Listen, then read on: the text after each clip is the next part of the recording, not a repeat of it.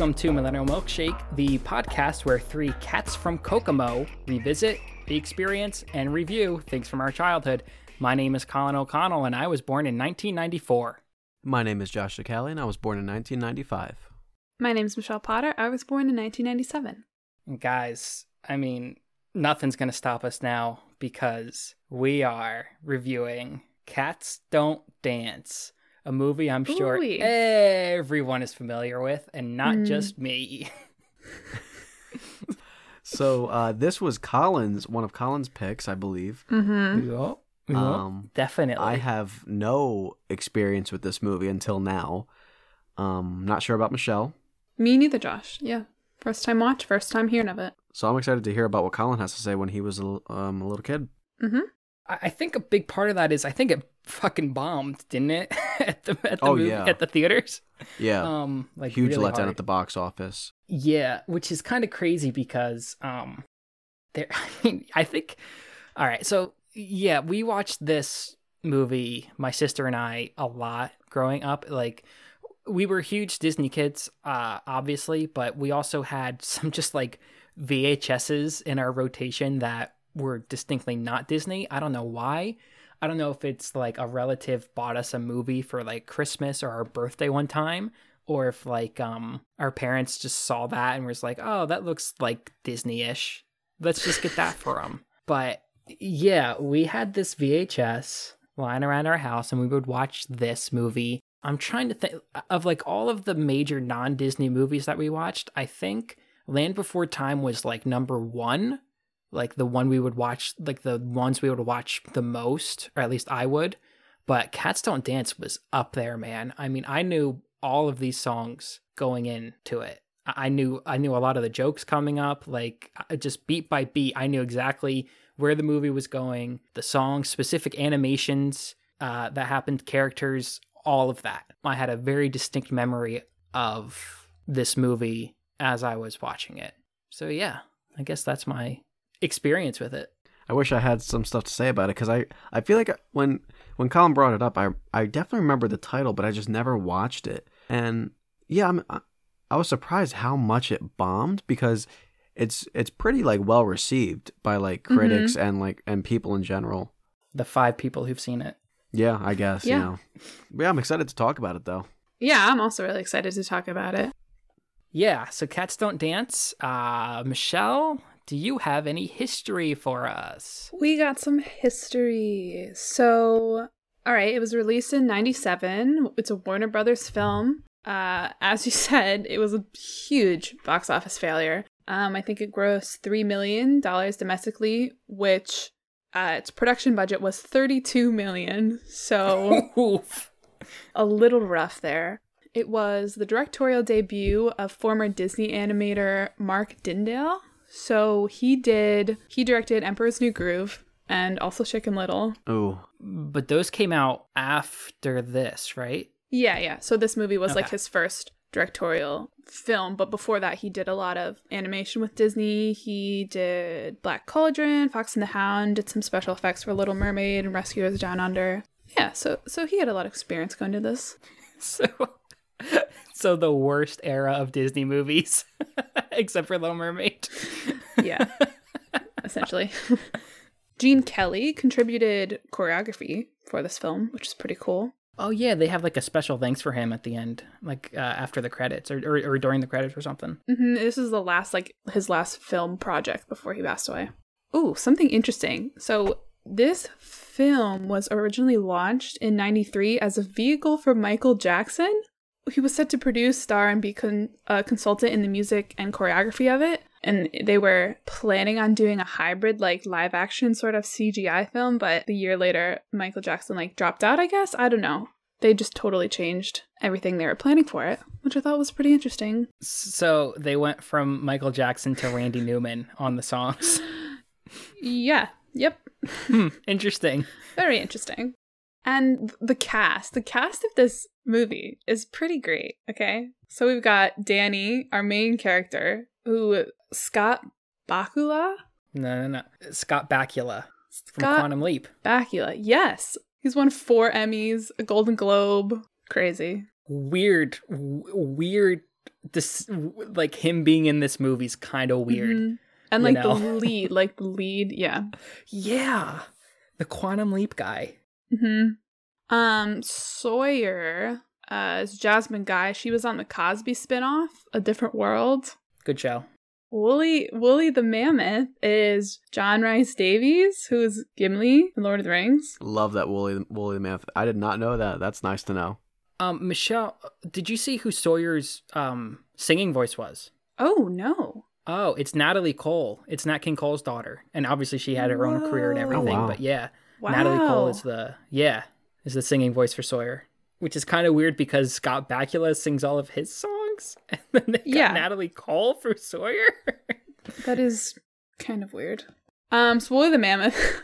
Fantastic. The turtle is Don Knotts. Also, big fan of Don Knotts. Mm-hmm. Who else we got?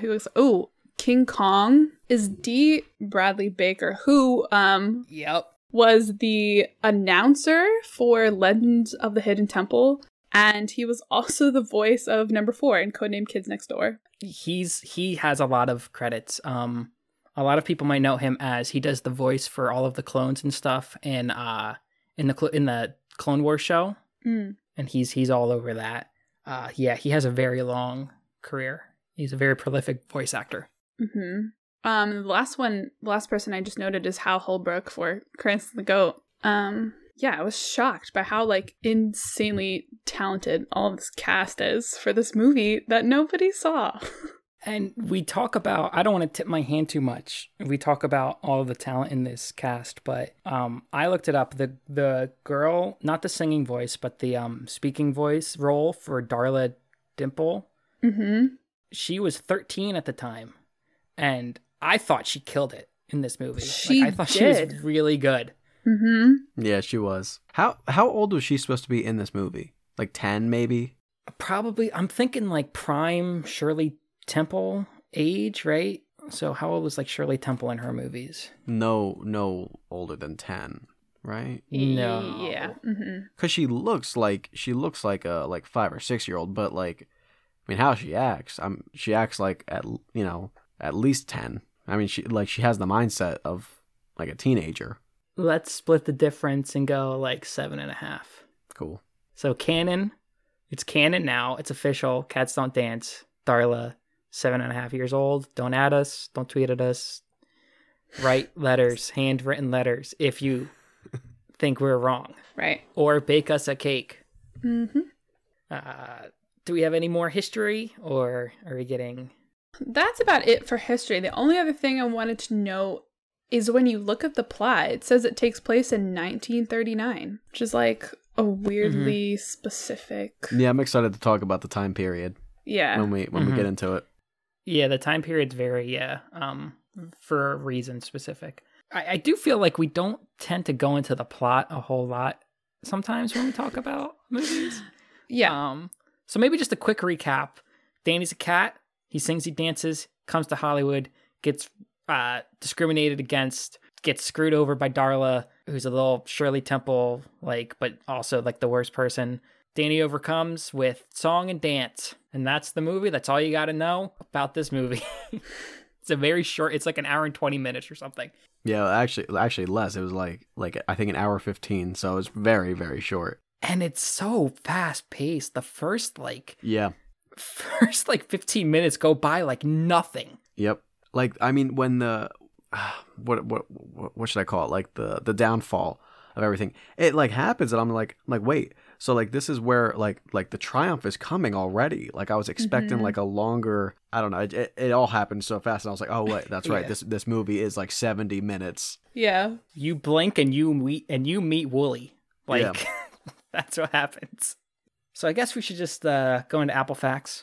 No need to transition. Let's just hit right at them real quick. In and out. Let's get them. Michelle will be reading them this time, but I am going to send them to Josh so he can read along with us if he so chooses. Yep. I'm excited. I love when Michelle reads the Apple Facts. Oh, wait. Oh, I almost forgot. Okay. So, all right. So actually, I got some fucking shit to say to you two. All right. You two who sit there and read my hard work And you know what? You know what happens when I try to give you real facts? You guys laugh at it. All right? Well, I'm a little pissed. So I do all this work, and what reward do I get? You guys laugh at my hard work. Ridiculous. So I have a box of, I don't know if you guys can see, Pocky, not sponsored. Okay. So every time you laugh at my very real facts, I'm going to eat a Pocky. That's a great reward. That is a great I'm reward. rewarding myself. So I'm opening the package, and it has nothing to do with the fact that I'm a couple Tom Collins in and I need something to eat. Oh, man, I love Pockies. It's just the regular chocolate kind. I didn't get anything special this time around. Just a regular chocolate, solid classic. So Michelle, whenever you're ready for the Apple Facts, and remember, you laugh and I eat Pocky. Gotcha. All right, our first Apple fact. So we're starting from the end. During the credits of Cats Don't Dance, there are a series of mock movie posters starring the animals from the movie. Included in these satirized posters are Singing in the Rain, Casablanca, Grumpy Old Men, Superman, and many, many more. It's a shame this movie wasn't made in post-2009 world because I want to see a Human Centipede parody poster. Famously, in Human Centipede, the characters are sewed ass to mouth. For the animal version, I think it'd go goat, hippo, turtle. In which order do you think the animals would be sewn? Oh my god. So I want goat, hippo, turtle. What do you guys think? Between those three? Nope, all of them. Remember, it's not what we want to see. It's what we think it would be if they made the movie. Mammoth first. Oh, that's a rough way to start.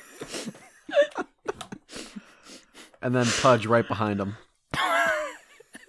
Poor Pudge. Oh no. I can't wait to talk about Pudge. Okay. Wait. You guys have to pick a third one. Oh. We have Wooly, Pudge. Who's third? Was it Cranston? The goat. The goat. Yeah, Goat. yeah, he's kind of a fucking asshole. Mm-hmm. Maybe we should put Yeah, him fuck behind that the guy. mammoth. Oh, Pudge is getting all of it, huh?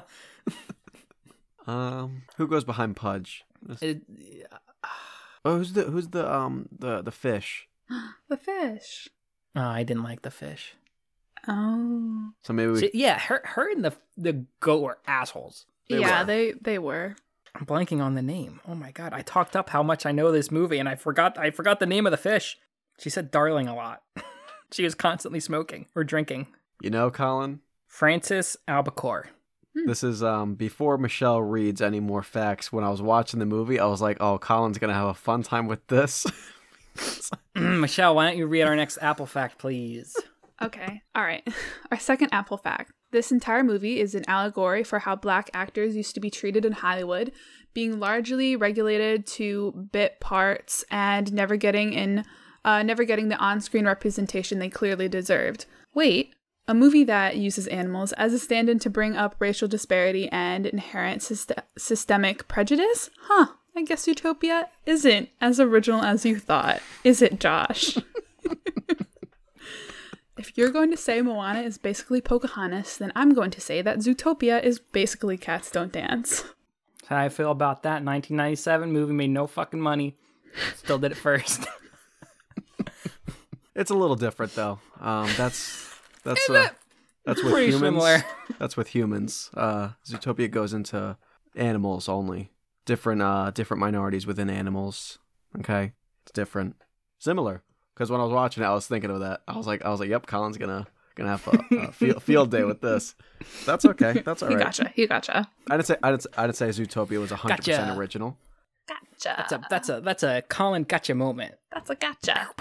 More finger guns. I'm gonna start doing finger guns on the podcast, on this audio only podcast. Yeah, you should. For all our listeners know, I'm doing finger guns at you guys constantly. All right. Our third Apple fact.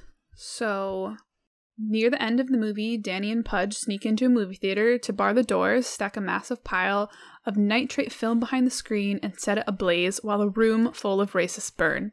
Just another idea Quentin Tarantino stole from the vastly superior filmmaker Mark Dindale, aka the director of Chicken Little. Ooh, Michelle, you did a good job with that one. I'm not eating Pocky. Good job. Ooh, thank you. Yeah. So Quentin Tarantino, hack.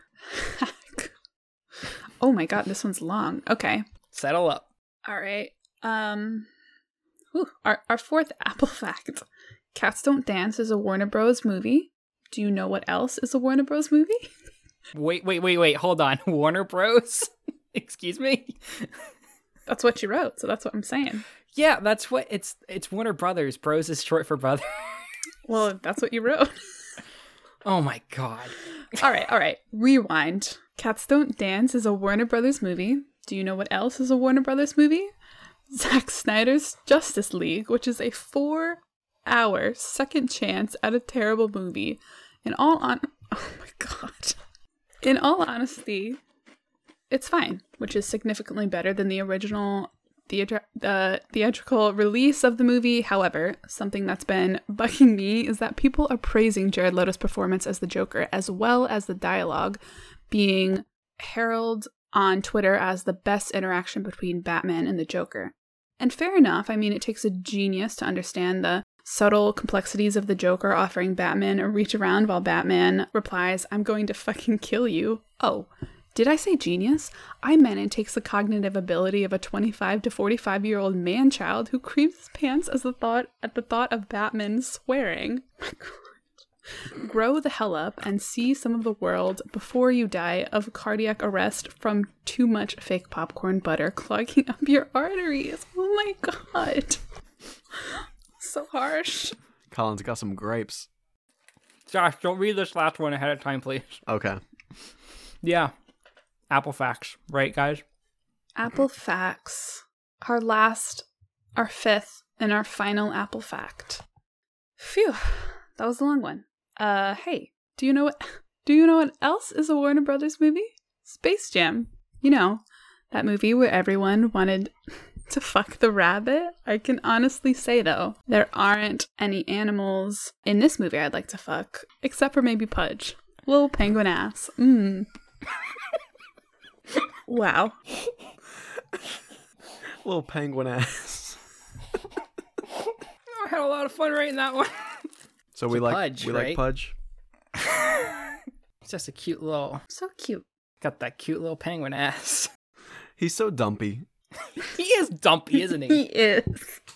That's a great way to describe him, as dumpy.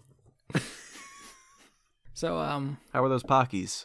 Oh, I think I had like 5. Michelle wouldn't stop laughing. The torture that I put myself through for this podcast. You got jokes. Unbelievable. You got jokes. No jokes. None of those were jokes. They were all real.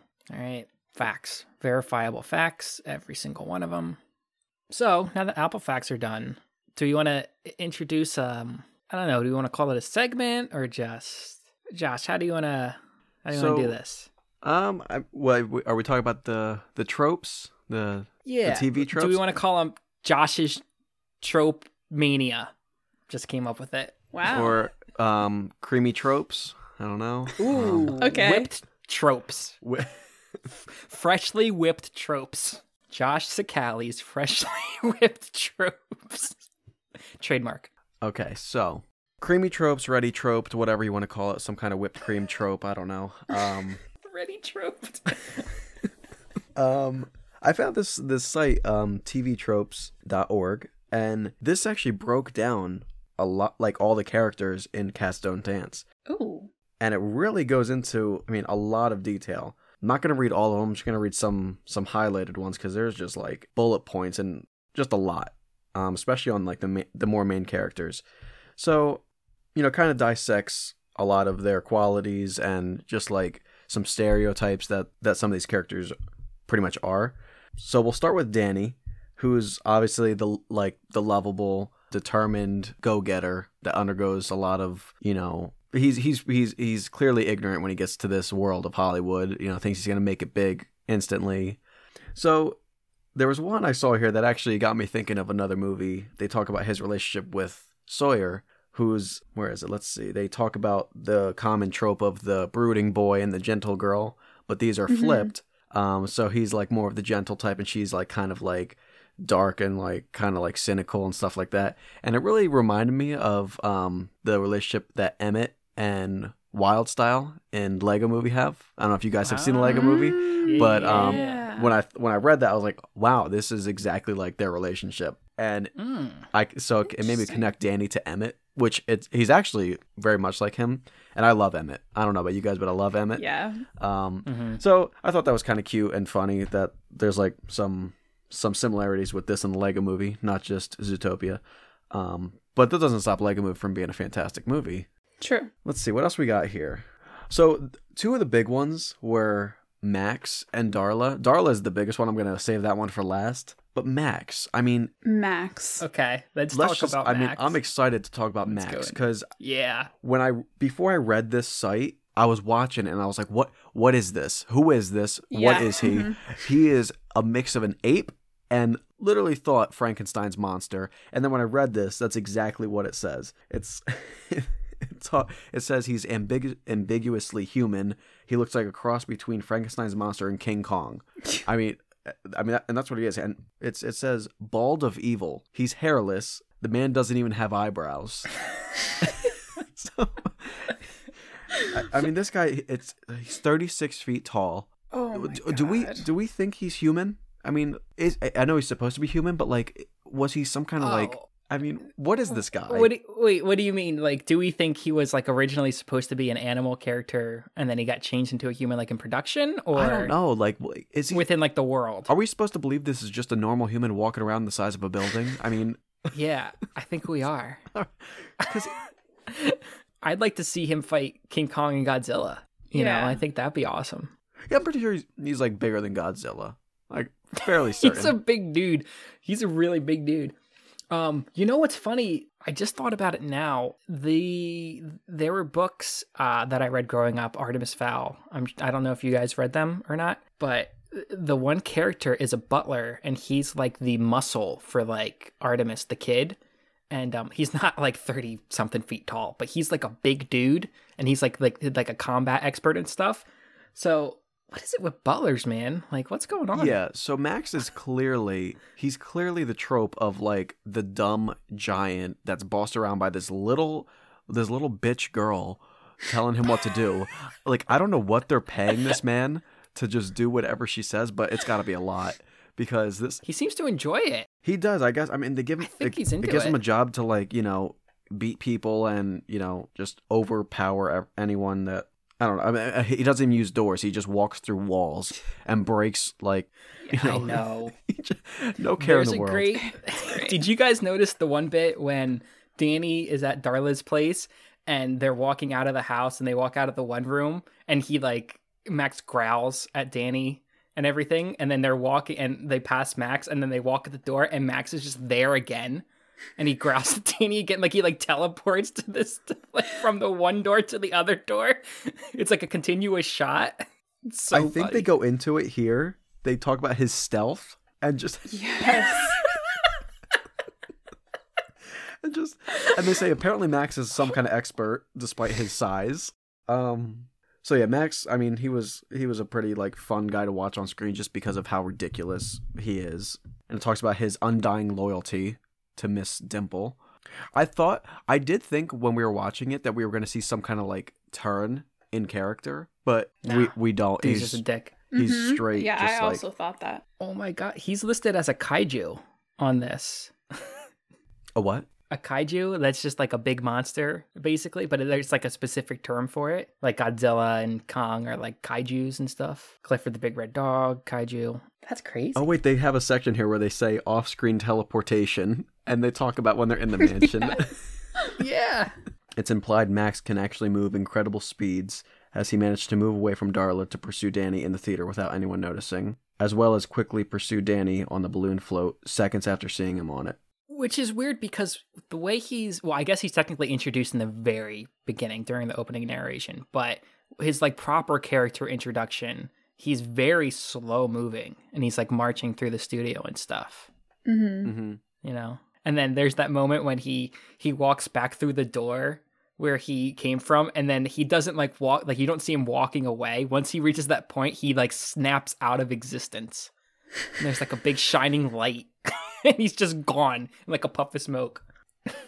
I love Max. So yeah, that's some tropes for Max, and now we're gonna get into the very detailed Darla trope that they go into on this, which I was pretty intrigued with, and so she is obviously the the stereotype of the bratty, spoiled child star that somehow just gets everything she wants. We never see either of her parents, so we gotta just think she just lives in this big mansion alone with Max. So she's around like 10 years old. She's clearly evil and very bratty, but what caught my eye here is that they talk about how she represents each one of the 7 deadly sins. Ooh. Yeah, so let's scroll. So, first one, wrath. Obviously, short temper, and any chance she gets, she just lashes out at anyone if she doesn't get her way. So that's an easy one. Gluttony, clearly, I mean, this girl eats. She eats everything, and she's chubby. Like she's a chubby girl. Mm-hmm. Mm-hmm. Which, I mean, is that like, I didn't really see that much with like the stereotypical child star. So I don't know if they were just doing that just to like, I don't know if they were going for this whole 7 deadly sins thing. I wonder if they were. I think when we think of child stars, we obviously have a different like reference to it. Like we think of like Macaulay Culkin and Haley Joel Osment and stuff like that. But she's definitely based off of like the Shirley Temple Bold Sing Dance, Yeah. Everything like that. So maybe that was more like, I don't know. She's just more, I don't know, realistic. Is that makes sense? I mean, yeah. She is like. I mean, kids can be chubby, and kids like to eat sweets. Mm-hmm. I'm chubby. I like to eat sweets. So clearly, Gluttony has. I mean, at the end when she's in the balcony, she's like just scarfing it down. She's like, I mean, it's her last meal. She's digging in. Yeah. Last supper, last snack time, I guess. I don't know. Mm-hmm. So, lust, obviously craves attention, manipulates others by acting adorable, and then pretty much kicks them to the side when no one's around. So it's not. I mean, these are all very obvious. Except the pride, obviously better than everyone else. She needs to be better than everyone around her. Greed, fame. She's clearly fame and money. That's what drives her. Sloth basically talks about how she has Max do all the dirty work for her while she just watches. And last one, envy, clearly gets jealous if anyone says a word. Doesn't get more clear than that. So yeah, this bitch Darla is just every single deadly sin, I guess. And that fits really well, actually. Yeah, that's kind of crazy. Yeah, she does it well. She does it well. So I mean, let's talk about Darla first. I mean, they really go all out with like the evil. She is the worst. I mean, I think she's one of my favorite like kids movie villains ever. I think she's got the song. She's her design. Like she's like, it's hard to explain, but she has an unsettling design while also like going for that like cutesy looking thing. Like she obviously looks. You look at her, she looks like a little shit. But also it's like, but she's like drawn like this cute little girl, and I don't know how they did it, but they kind of nailed her design. And like I said, the voice acting, I'll have to look up who the voice actress is because she definitely deserves a lot of credit for her performance. I thought she was better than Bakula, if I'm being quite honest with you. Ashley Peldon. So Ashley, if you're out there, girl, you nailed it. Fantastic. Just good fantastic. Job. And Lindsay Ridgway for the singing voice. But I mean, how do we feel about, well, let's get into the song. What are our thoughts on her big villain song? It's a 2-parter, right? You got Big and Loud. I'm honestly trying to, I remember I didn't really care for him, to be honest. Yeah.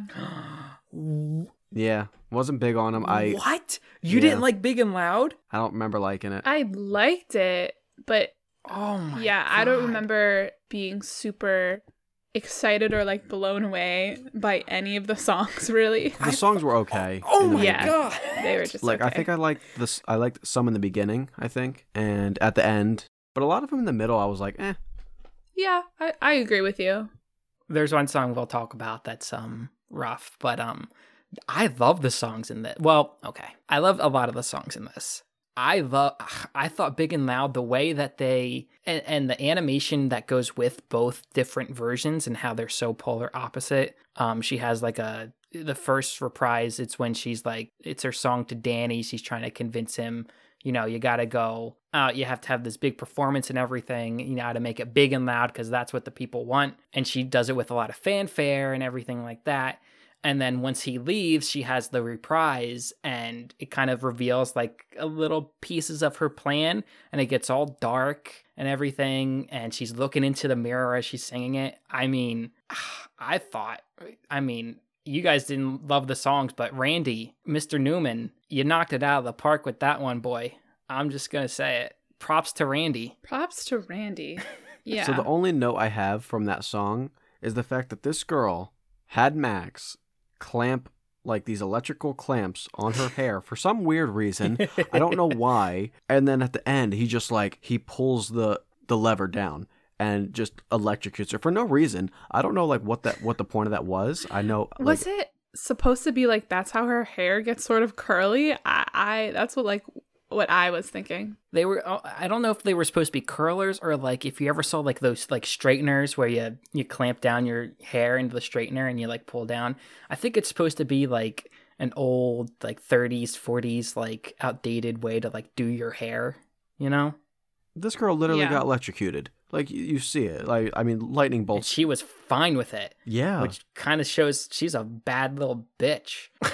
She's not to be fucked with. There's one moment with Darla that I have a note here. The scariest part in the movie. It was just creepy. When was it? It was after he talks to her and they're I think rehearsing and Pudge is up on the balcony like looking down. They're all like leaving and Max is just hovering behind him. Pudge has no idea and you just see Darla's face creep out from the shadows with sunglasses and has like a hood on.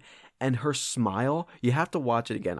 I should have screenshotted it, but you know what I'm talking about. Yeah, I know exactly. And she pulls out a rope and just like snaps it. And you see Pudge's look of terror when he hears the snap and that's it. And it cuts away. And that's it. Yes. But like awesome. Her face when she looks out, I was like, what is that? She never looked like that at all. Like it's like this weird smile she has.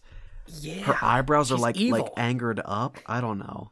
Uh-huh. I love it. I also wrote this little girl is kind of scary. Like she scared me at some points. Yeah. And then they got little Pudge like wrapped up, chained up on these like electrical things, about to drown. I mean, yeah, she's terrible, but that's why I love her. She's a great villain. And Max is like the ultimate henchman. Like doesn't say much, but he's efficient. He's brutal. He gets it done. Yeah, and love he's Max. 36 feet tall.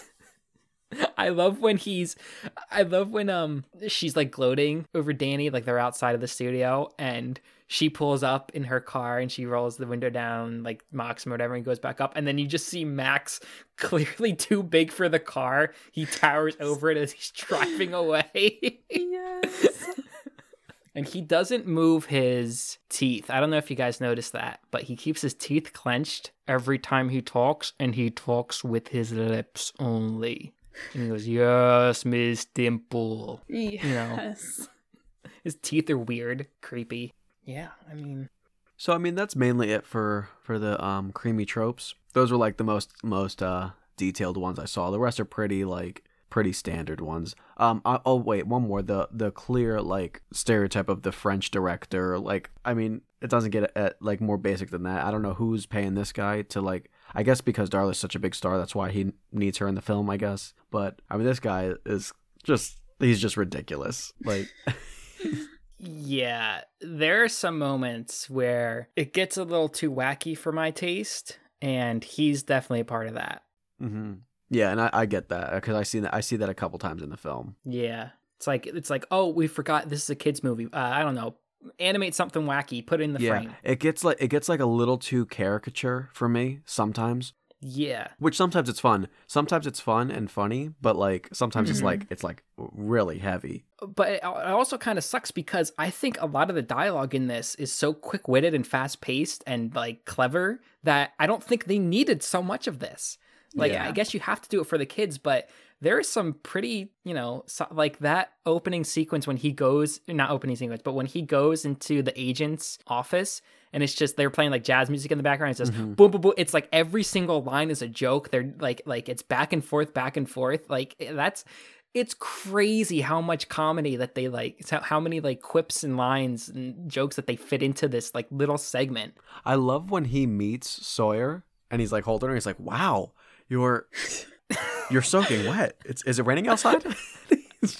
That's like one of my favorite lines in the movie. His delivery is so nice. Like it almost looks like he's just like busting her balls, like being sarcastic. Is it raining outside? Like, Yeah, it was sunny when I was out there. I think he says. So do we kind of want to break it down, kind of like beat by beat of this movie? yeah. Yeah. All right. So opening of this movie, the narration kind of threw me. I didn't remember any narration, and it's never in the rest of the movie to begin with. Mm-hmm. Yeah. Don't think it was necessary at all, because we get all of the information that they give us in that sequence, we get throughout the rest of the movie anyway. They say, oh, there's this little girl, she wasn't what she seemed, there's this small town cat with big dream or whatever.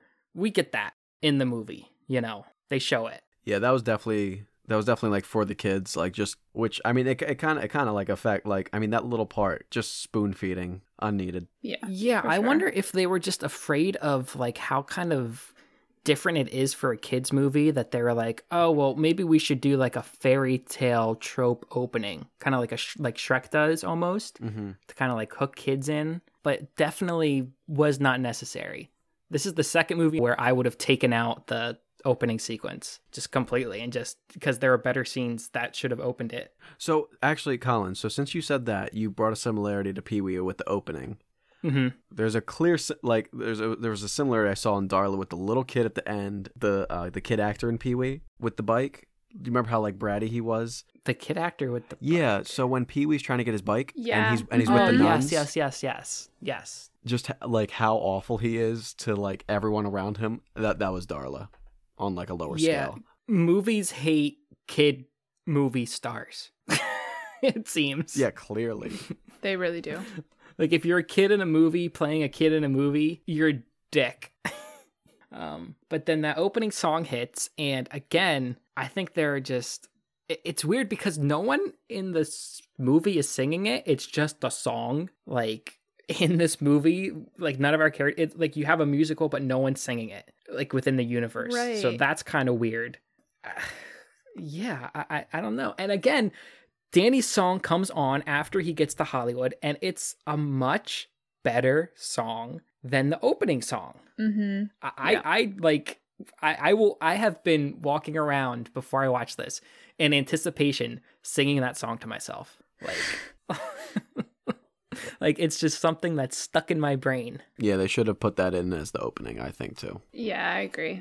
And you see the sun comes up and it glistens up and it makes Hollywood look like gold, where the streets are paved with gold. So let's talk about Farley Wink for a second. I wish he came back, the agent. Mm-hmm.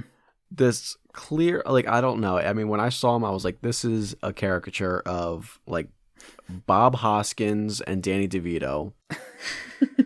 I don't know why I thought it. I think I thought of Roger Rabbit for some reason, but just like the most ridiculous, like, I don't know. But he was like entertaining to watch, but he was only in one scene. Yeah, he definitely is. Yeah, he was funny. And I guess he just kind of gives the roles to whoever walks in the office for this role, for this like movie.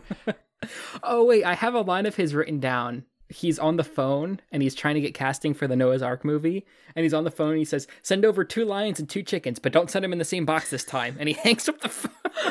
Yes, I love that line. Like, he's just at he's so strung out. He's so busy. He has a lot of stresses in life, but he's just loving it. He's chomping on a cigar. He's in love with it, Mm-hmm. So I have a couple questions to bring up. So this is set in 1939.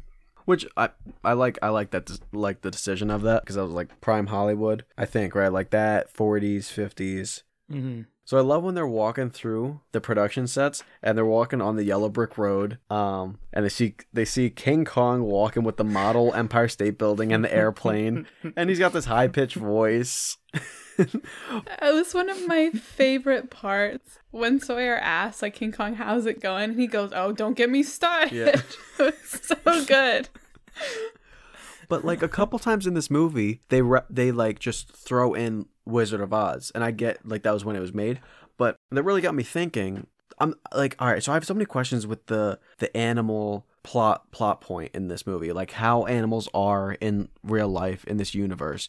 They can speak, they can do all this stuff like a human. So first off, Wizard of Oz, I wonder if they had a real lion. I'm assuming they did.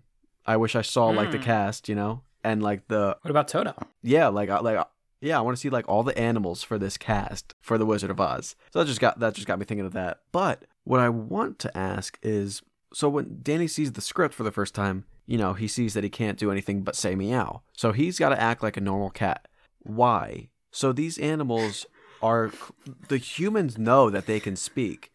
So why? So how come is like the audience? Do they only see animals as regular animals? Do they have to make this? Should they not be able to show animals can speak and sing and dance? I'm just like confused. How come they have to act like normal cats if the humans are already used to this being normal? So I think the implication being, especially because the whole thing is, you know, an allegory for minority actors, predominantly black actors at the time, who couldn't, you know, weren't really allowed to break through into starring roles despite any amount of talent that they had. So I think the implication would be there that it's like when white people who would cast these movies would give black actors maybe certain kinds of lines, like, oh, this is what black people sound like. Even though they don't all talk in a certain way, say certain things, this is how a black actor would say this line. This is what black people sound like. This is what they look like. And I think that's kind of what the translation is. This is what a cat looks like. This is what a cat sounds like. That makes sense. You know what I mean? You follow me? Yeah. Which is terribly, terribly, you know. I want to know when cats and when these animals have transitioned to their meows to speaking in this perfect English. I want to know when this happened. And I mean, it had to been a long time ago, right? I mean, and imagine living in that world where you're speaking to these animals in your language. So like, I don't know. Okay, so I have a question. Do the humans fuck the animals in this universe, do you think? I mean, are there human-animal relationships? I don't think so, but I don't think there are either. No? Maybe. I mean, who knows? Maybe, I mean, Beauty and the Beast did come out before this and it kind of made it all right? So maybe they're... I mean, Little Mermaid, she's half fish. You're right. Yeah. Yeah, because at some point the allegory does break down because clearly black people and white people can be in relationships. But if it's animals and just people in general, that's kind of weird. Yeah, so... Yeah. It's bestiality, but the animals can consent, I guess? They can. They can say yes. It's a little touchy, you know what I mean?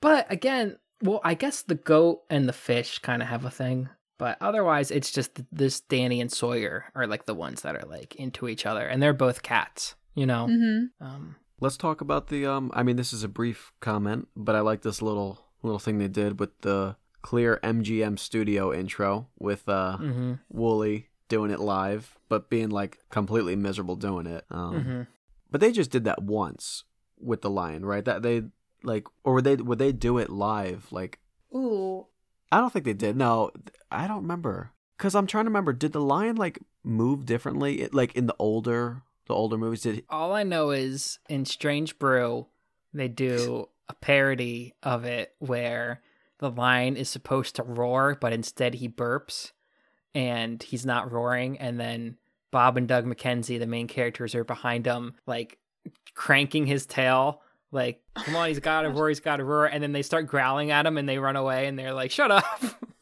So that's all I know. That's all I'm bringing to the table. I have no answer to your question. Yeah, I'm just gonna go. They probably just recorded it once.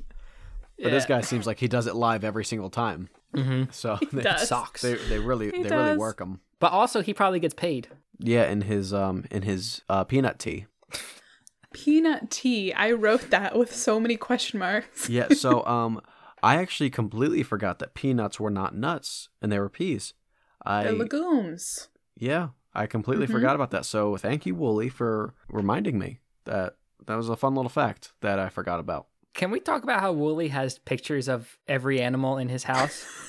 Yeah, we can. They're not with him. They're just pictures of them.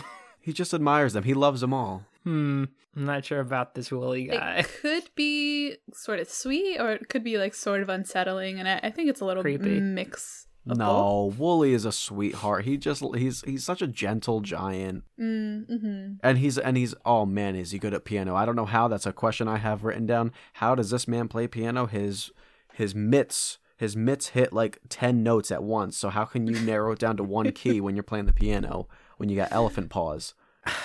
I'm kind of surprised you guys love Wooly so much, because I thought the movie, when we meet him, I thought the movie started to drag at that point a little bit. Well, is it because of Wooly, or like did you just think the movie in general was dragging? Yeah, I guess the movie in general, because we go to his little trailer, is maybe the best way to describe it. And then the next scene is when they're dancing in the middle, like they're dancing in the alleys and stuff, which I think is the weakest song segment of the movie. I don't think the song's very good. I thought the animation was kind of cool, like how they get more vibrantly animated when they start getting into the music. I thought that was a cute little visual storytelling moment.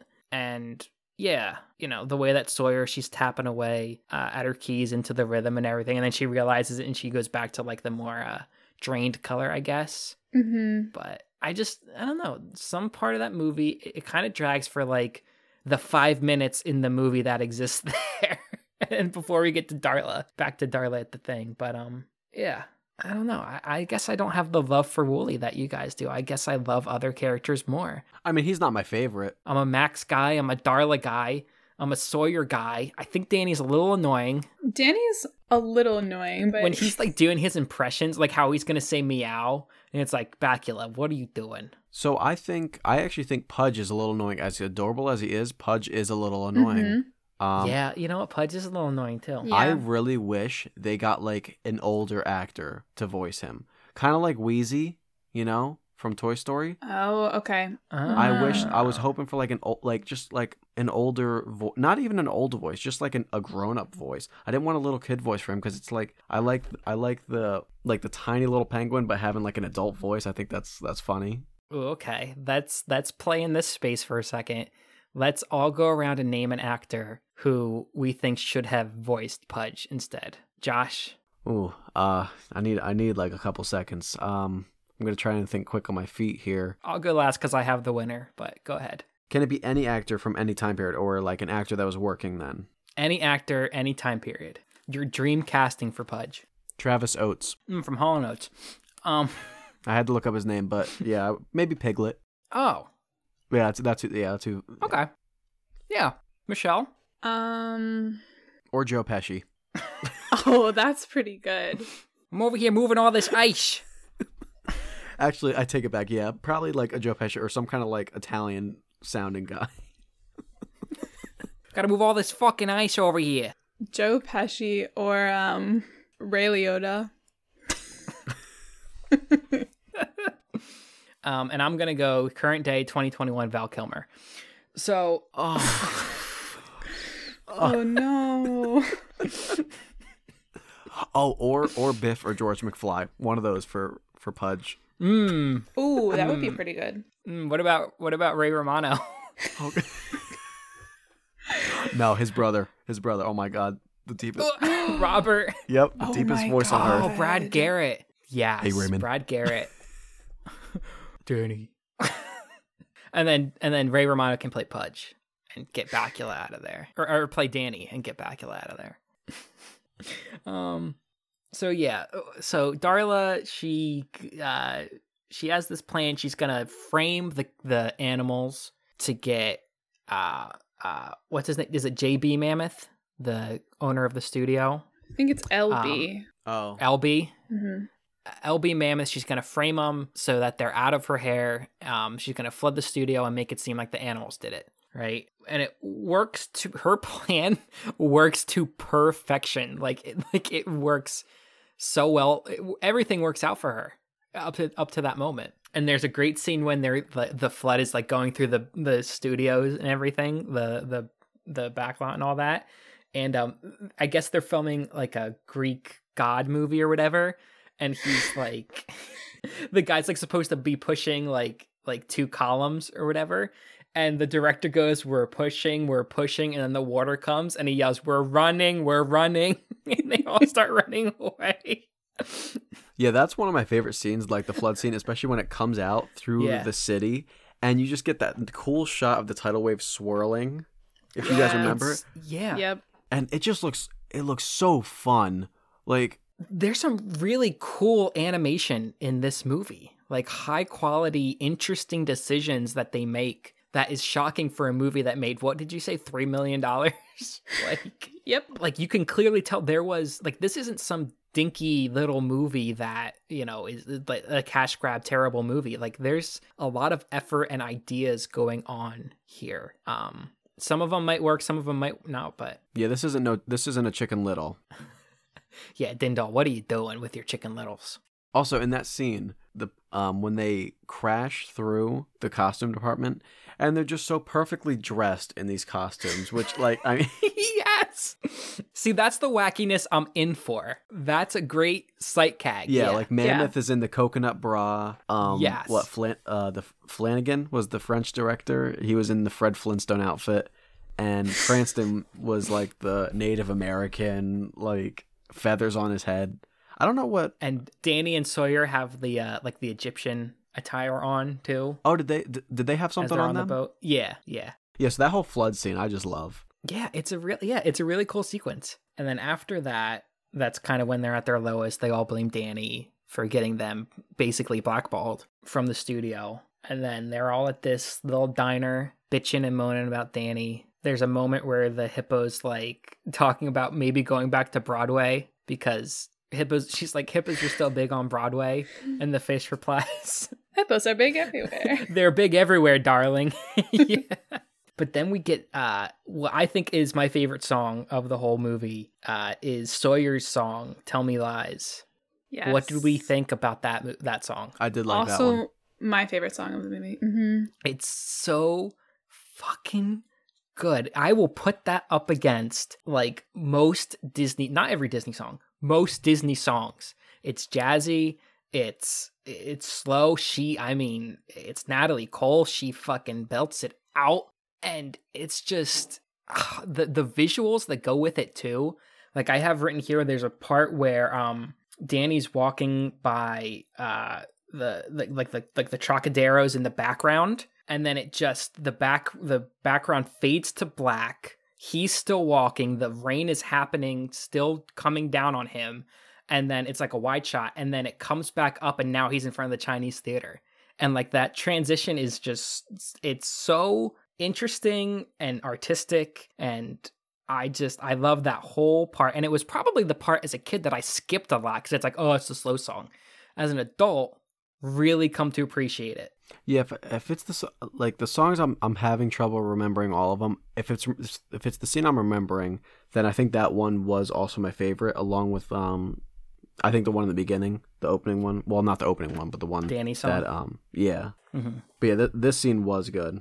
Yeah, this is probably my favorite scene in the movie as well. Sawyer's great. Yeah, we're not really talking about Sawyer, but Sawyer's pretty solid, female lead character for this movie. She has her own ambitions and aspirations, and she's kind of worn down. You know, it's a kid's movie in the 90s, so it's like, oh, he gets the girl in the end too. Like, that's a trope that still exists, but whatever. It's kind of cool that she's not just there to be won by Danny. Like, she's like talented and can sing and can dance, and like I think Wooly says that he thought that she was the one that was kind of like gonna break the ceiling at some point. So like it just kind of shows like the amount of respect that the other characters have for her talent and ability. Yeah. You know? And then let's see, Danny gets on that bus with that guy who's eating the sloppiest sandwich in movie history. Sawyer, that was a weird thing. Sawyer goes to catch him, and you would think in a typical movie, she stops the bus, she gets on, and she gives like a speech to like convince him like we gotta go back. But instead, he's just like decides to do it on his own and finds Pudge, and they just do it. Like, that was kind of weird. That was a little weird. Well, wasn't the bus driver was talking about like how animals? Yeah, so he was talking shit. Had his little motivational push. Yeah, it was just kind of weird to get Sawyer all the way to that location just to miss him. I like that because like you saw her in the window just get there, but the bus moving away from her. So I like that. You know, that's like that was a trope they didn't follow for once. Kind of just But I love when she finds his hat on the bench, and you see his schedule to stardom, and you just see like, I mean, that man has goals. I mean that was, I have it written here. Monday, go to Hollywood, check. Tuesday, get agent, check. Wednesday, and the rest are not checked because he didn't get there. But Wednesday, get discovered. Thursday, go to premiere. Friday, land a big part. I mean, this guy has like, I mean, this isn't in a year. This isn't in a month. It's in 1 week. One of my like favorite lines is when like the meow part like doesn't go as planned, and he like takes a seat and he's like, well, I guess this is gonna set me back whole day. No, maybe half a day. And it's just so great. He's so positive.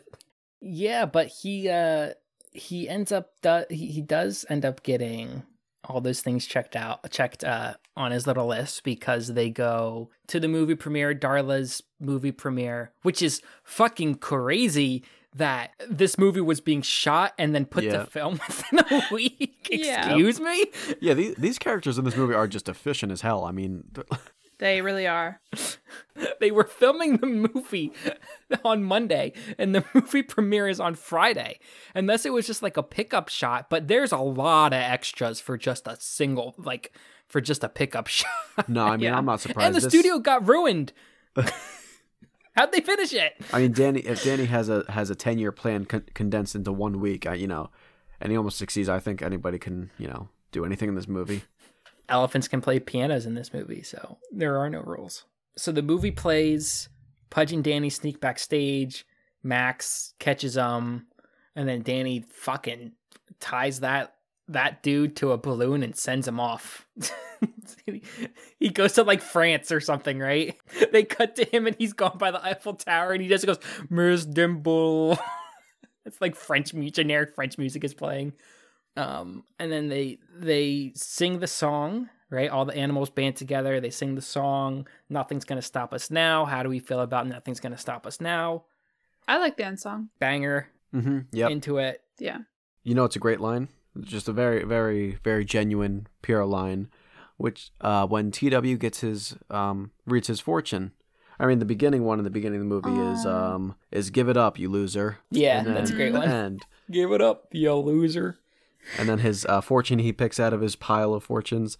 They can smash your cookie, but you'll always have your fortune. I love that. Great line. Thanks, TW. I mean, it isn't really true because they can also, if they take your cookie, they might have taken the fortune inside too, but it's neither here nor there. It's fine. No, they don't take the cookie. They smash it. Yeah, but you could smash and be like, oh, what's this little piece of paper? And then you rip it up or you steal it or something. Like that can still happen. But, sentiment's fine. Sentiment's good.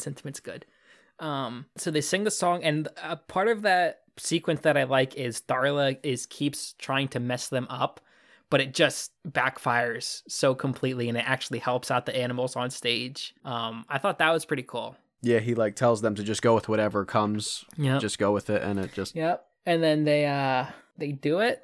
They do the song. They get discovered, and then the movie just kind of ends right away. I thought the ending was a little abrupt. It does end fairly quickly because it's such a short movie. It's so short. But like, even like, you would think that they would have oh, they did it, and then you kind of like zoom out from the Chinese theater and then you fade out into credits, right? This is just boom, it's done. Get to the credits. Let's go. Curtain right away. Yeah. One thing I forgot to bring up is Kathleen Najimy plays the hippo, and we won't say what else she's in, but let's just kind of keep a running counter of how many movies we review on this show that has her in it. All right, so that's 1 for the Kathy count. All right, Kathy count. Mm-hmm. Kathy count is at 1, because she's in some stuff. So is there anything else we really wanted to say about Cats Don't Dance? That's all I really have for it. Yeah, me too. I think we covered everything. Well, we should get into ratings. Who wants to go first? I'll go first. Okay, Josh is gonna go first. I was pleasantly surprised by this. I actually thought it was gonna be bad before I saw like any like reviews. I don't know. So this was a nice fun little movie. So I'm gonna give this a 67. 67 out of 95. Yep. All right, Michelle. So I went into this with like 0 expectations. I had no idea what to expect. And I also enjoyed it a lot too. I thought it was pretty good. I don't think I would watch it again anytime soon. So I'm gonna go 56. Ooh, 56. Damn. All right. I mean, just rewatching it, I had a lot of fun watching this movie again and try to separate my nostalgia from it. So do that, but I think I was a little bit higher on all of the songs than you guys were, particularly Big and Loud, which I think our listeners will, if anyone has seen this movie, will back me up. That's a very memorable song. So I definitely think I was highest on this movie, and I will give it I'm going to go 73. Very Okay. nice. And Out of Michelle, 94. yours was 56. 56? Comes to a 68.53. We'll round it up to a 69. Nice. Way to go. Cats don't dance. Go Nice. Cats Don't Dance. 69. That's a solid rating for this movie. Yeah, Yeah, I definitely think that's is. fair. So I guess I guess that's it for today's show. So thank you all, and you can if you enjoyed today's episode, you can rate us 5 stars on Apple Podcasts, and you can find us anywhere podcasts are found: Apple Podcasts, Spotify, YouTube, all that good stuff. So you guys can follow us at Millennial Milkshake on Instagram, Milk-Based Pod on Twitter, and we also have a Facebook page. And you can follow Colin's personal social media on Twitter, Instagram, and YouTube at The Last Call, and that's call with COL. Michelle on Instagram at Michelle Thoughts the way you think. And you can follow me on Instagram at Joshy_124, Joshy with an IE. Thank you, Colin and Michelle, for joining me. Thank you, Josh and Colin, for joining me. Thank you, Josh and Michelle, and that little penguin Pudge for joining me. I want to get in that little penguin ass. Thanks, Dumpy. Thanks, Dumpy. Stay Dumpy. dumpy. Stay dumpy.